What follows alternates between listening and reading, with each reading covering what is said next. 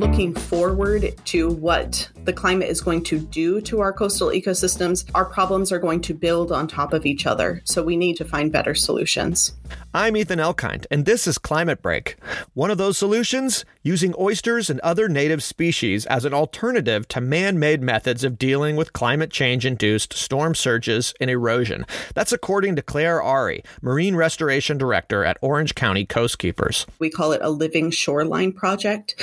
So it makes our shorelines more resilient to things like erosion as well as sea level rise. There's lots of different organisms that would do really well within a living shorelines approach. It would just depend on your particular area. Oysters have the ability to create oyster beds, which are actually a pretty hard structure. You can imagine an oyster shell is a place to deposit calcium. And as they grow and build, they actually attach to each other and kind of create this natural formation.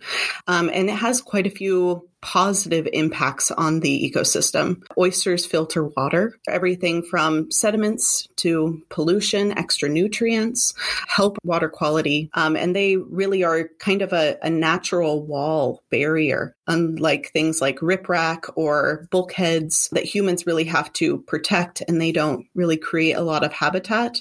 Oysters have the ability to really create a living space. To learn more about how Orange County Coastkeeper is using native oysters and eelgrass to bolster shorelines from the impacts of climate change, and to get involved with similar projects in your area, visit climatebreak.org.